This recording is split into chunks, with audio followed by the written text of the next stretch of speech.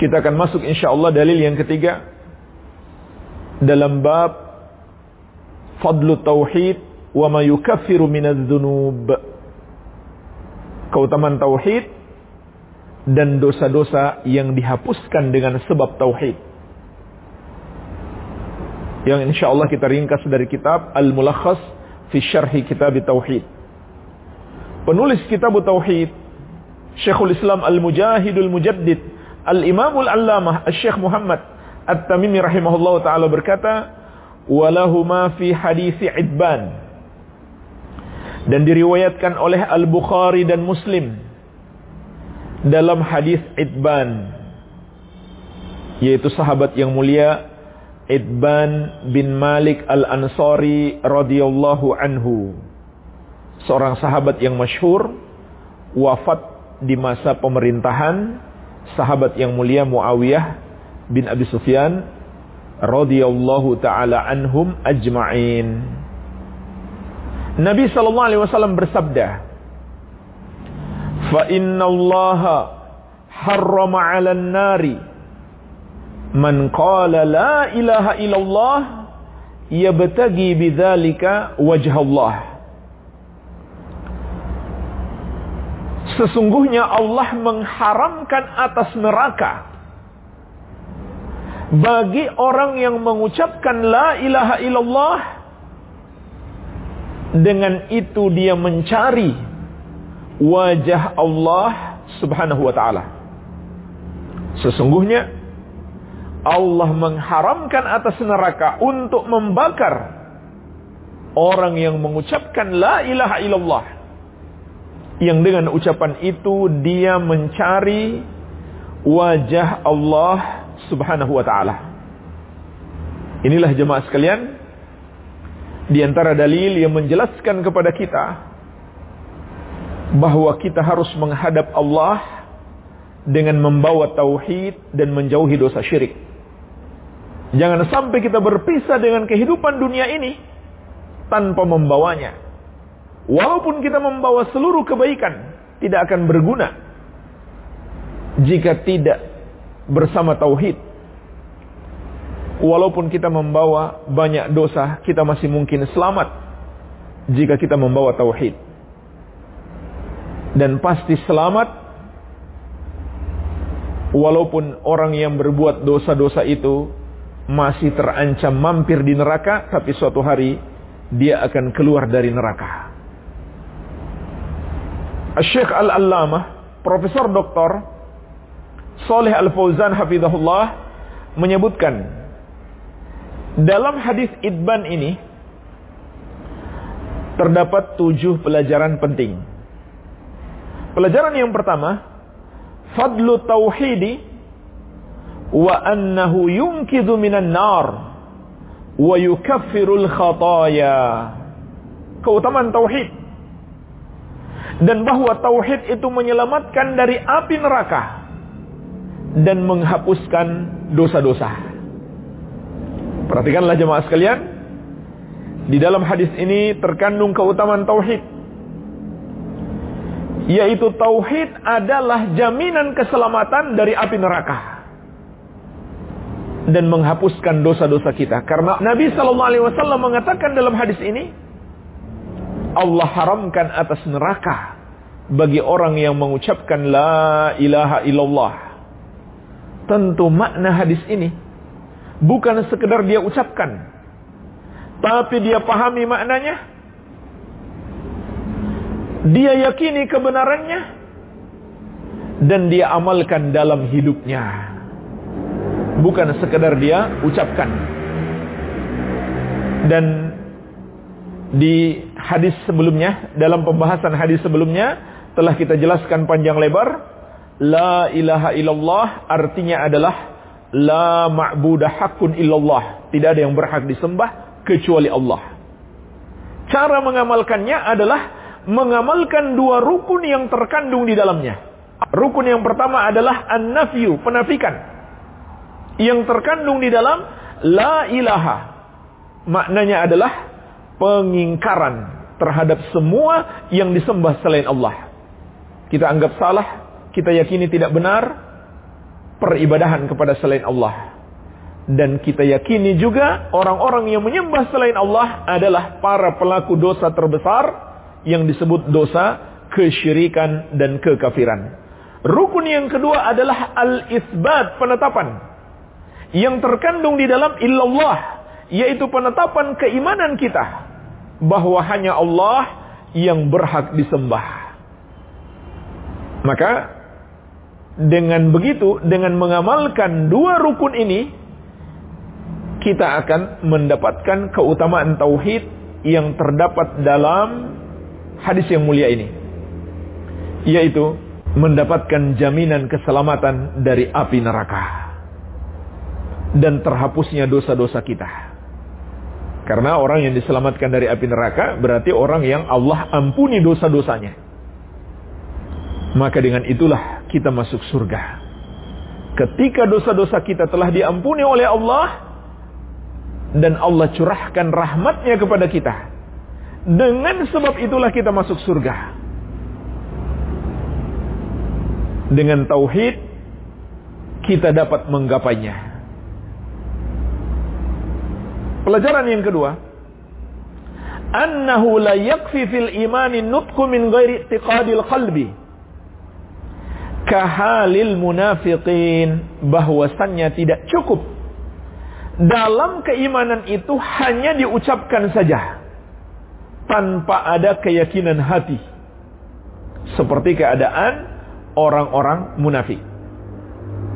Perhatikan jemaah sekalian, dalam hadis ini Nabi SAW tidak hanya mengatakan Allah mengharamkan atas neraka bagi orang yang mengucapkan la ilaha illallah. Ada lanjutannya. Ia batagi bidzalika wajah Allah, dengan itu dia harapkan wajah Allah. Artinya dia amalkan.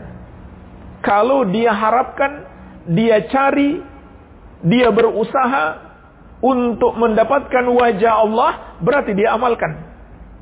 Apakah diamalkan dengan hati, yaitu diyakini, ataukah diamalkan dengan anggota tubuh, yaitu dia persembahkan semua ibadahnya hanya untuk Allah semata.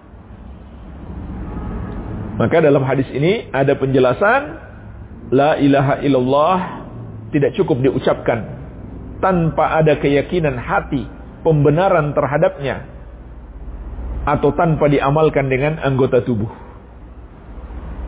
Karena itu tidak ada bedanya dengan orang-orang munafik.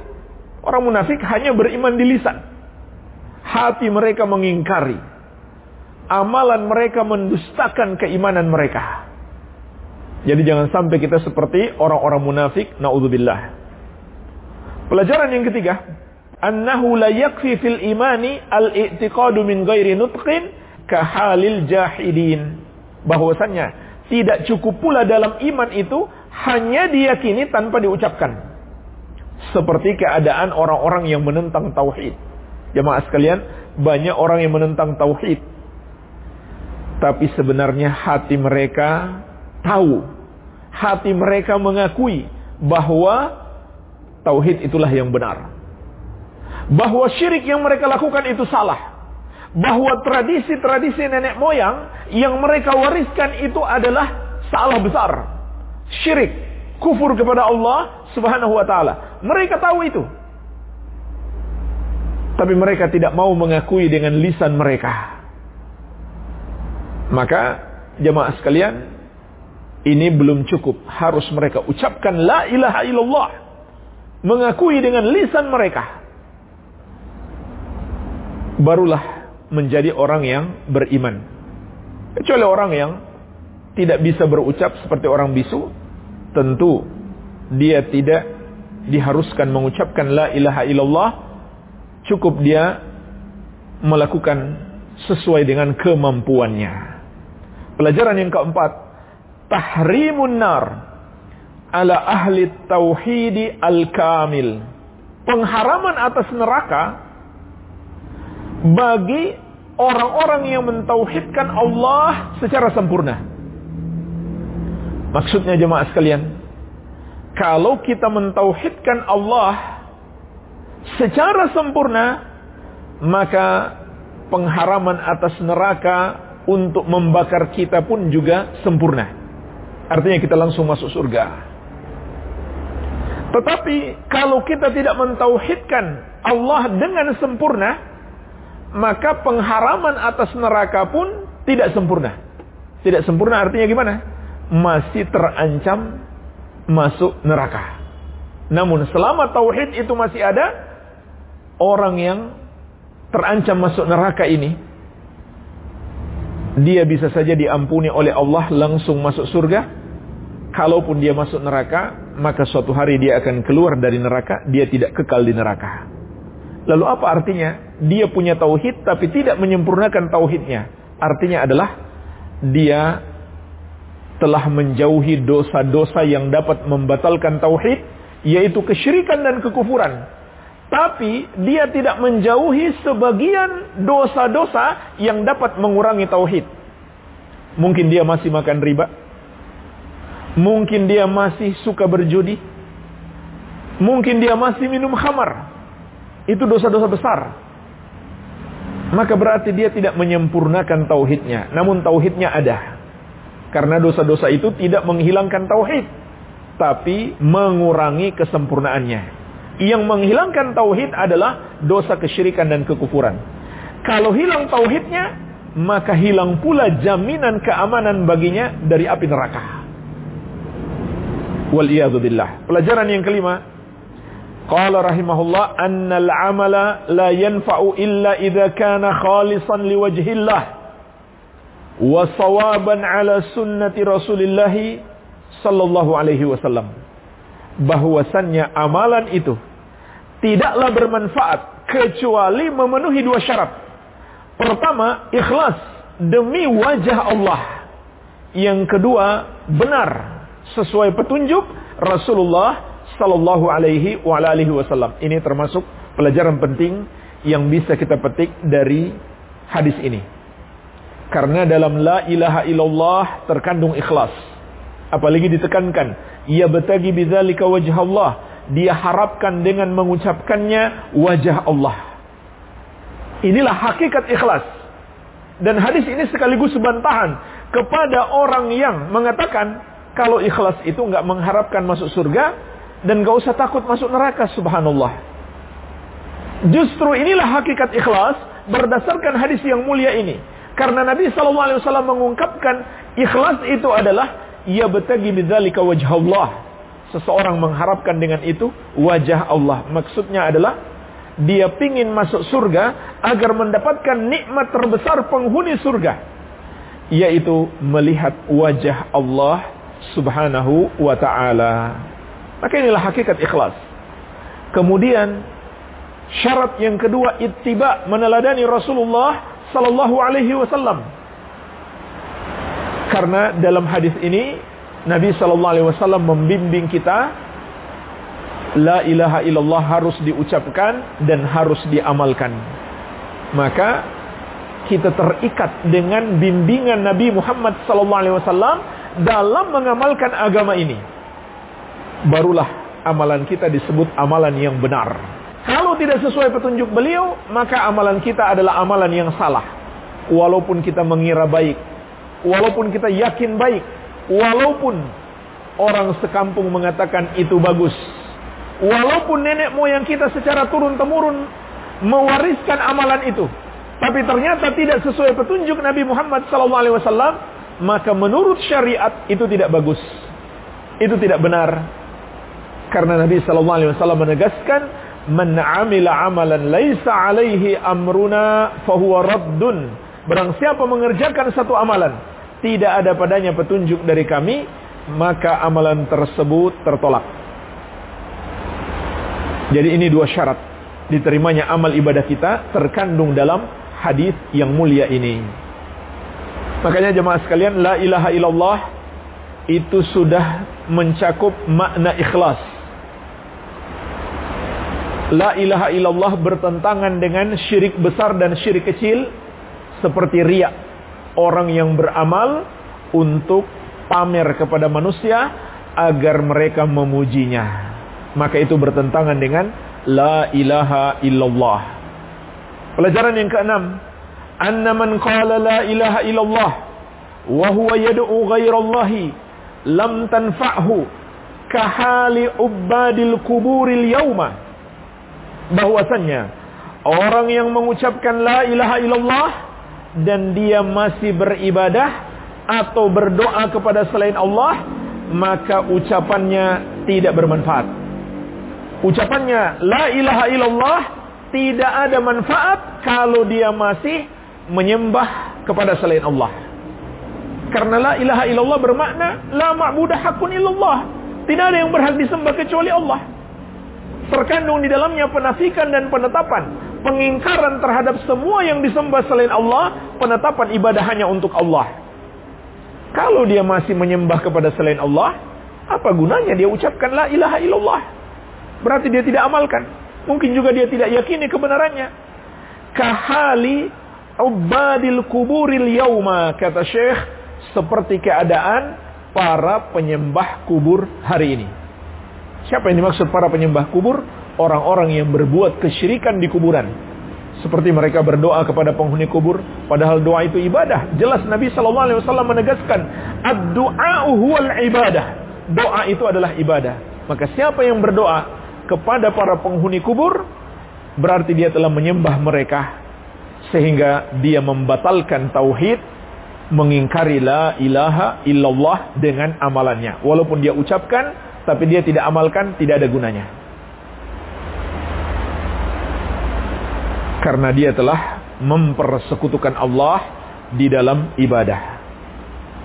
Atau mereka menyembelih untuk penghuni kubur tersebut sebagai pengagungan terhadapnya.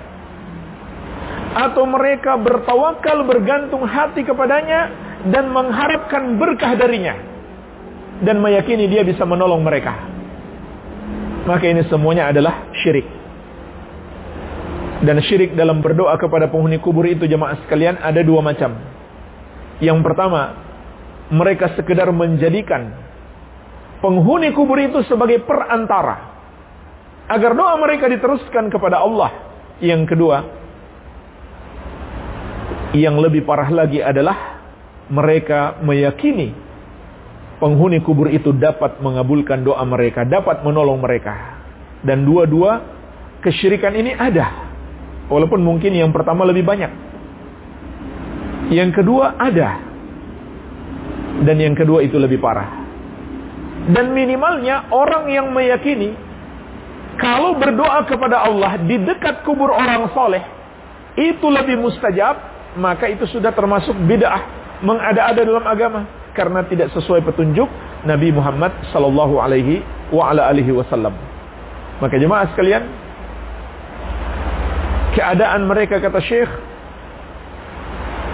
membuat kalimat la ilaha illallah yang mereka ucapkan tidak bermanfaat karena mereka tidak mengamalkannya. Yaquluna la ilaha illallah wa hum yad'una al-mauta wa yataqarrabuna ilaihim. Mereka ucapkan la ilaha illallah, tapi mereka berdoa kepada orang-orang yang sudah wafat dan mendekatkan diri kepada orang-orang yang telah wafat tersebut. Pelajaran yang ketujuh, isbatul wajhi lillahi ta'ala ala ma yaliku bi jalalihi wa azamatihi. Penetapan sifat wajah bagi Allah yang sesuai dengan keagungan dan kebesarannya. Karena jemaah sekalian, hadis ini jelas, orang yang mengucapkan la ilaha illallah, dengan itu dia mengharapkan wajah Allah, yaitu dia pingin masuk surga agar mendapatkan nikmat terbesar penghuni surga, yaitu melihat wajah Allah. Kalau hari ini na'udzubillah kita termasuk orang-orang yang mengingkari Allah punya wajah, maka kita perlu takut. Jangan sampai kita tidak termasuk orang-orang yang dapat menikmati surga dan mendapatkan nikmat terbesar di dalamnya, yaitu melihat wajah Allah Subhanahu wa taala. Ini yang perlu kita ingatkan jemaah sekalian, sebagaimana dinasihatkan para ulama salaf dahulu. Orang-orang yang mengingkari Allah memiliki wajah, jangan sampai dia tidak termasuk orang yang dapat melihat wajah Allah kelak di surganya. Artinya dia tidak akan termasuk penghuni surga. kalau dia tidak bisa melihat wajah Allah Subhanahu wa taala di dalam surga. Karena semua penghuni surga akan mendapatkan nikmat ini. Dan ini adalah akidah yang baru, mengingkari sebagian sifat-sifat zat Allah. Apa modal mereka mengingkari? Logika, akal-akalan mereka yang sebenarnya kurang logis juga, kurang masuk akal juga. Apa kata mereka? Kalau kita mengimani Allah memiliki wajah, berarti sama saja menyamakan Allah dengan makhluk, karena makhluk punya wajah. Subhanallah jemaah sekalian, ini logika dari mana? Maka kita juga bisa bantah dengan logika yang lebih sehat. Kita katakan makhluk juga punya wajah, antara satu dengan yang lainnya ternyata tidak sama wajah mereka. Manusia punya wajah, hewan punya wajah. Ternyata jemaah sekalian tidak sama wajah manusia dan wajah hewan. Itu antara makhluk, sama-sama disebut wajah, tapi ternyata hakikatnya berbeda. Apalagi antara makhluk dengan Allah. Walaupun sama disebut wajah, tapi hakikatnya nggak mungkin sama. Laisa kamitslihi syai'un wa huwas samiul basir. Tidak ada yang serupa dengan Allah, dan Dia Maha mendengar lagi Maha melihat. Oleh karena itu, jalan selamat yang ditempuh oleh ahli sunnati wal jamaah dalam beriman terhadap sifat-sifat Allah ada dua. Yang pertama, al-isbat, penetapan sifat-sifat Allah seperti yang Allah tetapkan sendiri untuk dirinya, yang terdapat dalam Al-Quran dan As-Sunnah. Yang kedua, nafyul mumasalah, menafikan adanya penyerupaan antara sifat Allah dengan sifat makhluk. Dan anehnya jemaah sekalian, orang-orang yang mengingkari sebagian sifat Allah ini, mereka mengimani sebagian yang lain.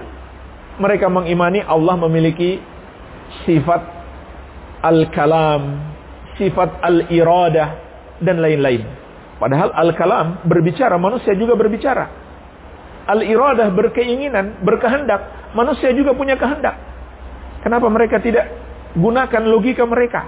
Kalau mengimani Allah bisa berbicara, berarti sama saja menyamakan Allah dengan manusia, karena manusia juga bisa berbicara. Tentu mereka akan menjawab, kan nggak sama antara berbicaranya Allah dan berbicaranya manusia. Maka kita katakan kepada mereka, juga tidak sama antara wajah Allah dan wajah manusia. Jadi jemaah sekalian, tidak mengharuskan sama, walaupun dalam penamaannya sama, sama-sama disebut wajah, tapi tidak mengharuskan sama dari sisi hakikat, hanya sama dari sisi bahasa saja. Wajah adalah sesuatu yang kita kenali, yang kita pahami artinya. Salah juga kalau kita mengatakan kita nggak tahu artinya, kita serahkan saja kepada Allah. Subhanallah, ini ucapan yang sangat berbahaya. Karena itu bermakna Allah menurunkan Al-Quran kepada kita, Nabi SAW menyampaikan hadis kepada kita yang tidak mungkin diketahui maknanya.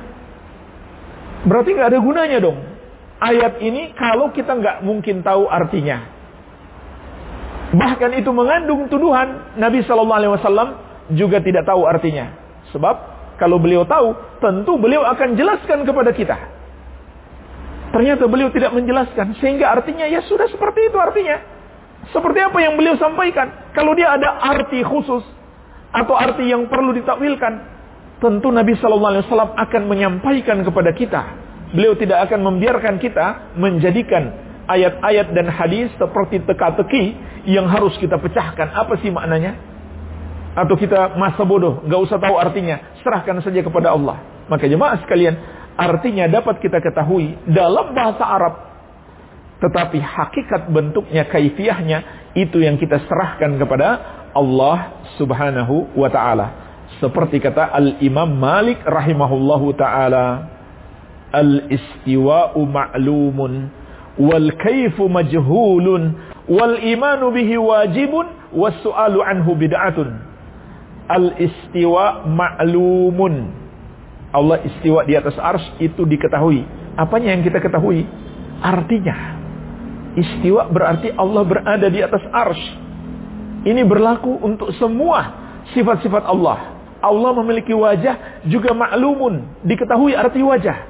Allah memiliki tangan juga maklumatun, diketahui arti tangan. Wal kaifu majhulun, tapi kata Imam Malik rahimahullah, bagaimana bentuknya itu yang tidak kita ketahui, itu yang kita serahkan kepada Allah. Wal imanu bihi wajibun, mengimaninya adalah wajib. Wasu'alu anhu bid'atun, mempertanyakan bentuk sifat Allah adalah bid'ah. Baik.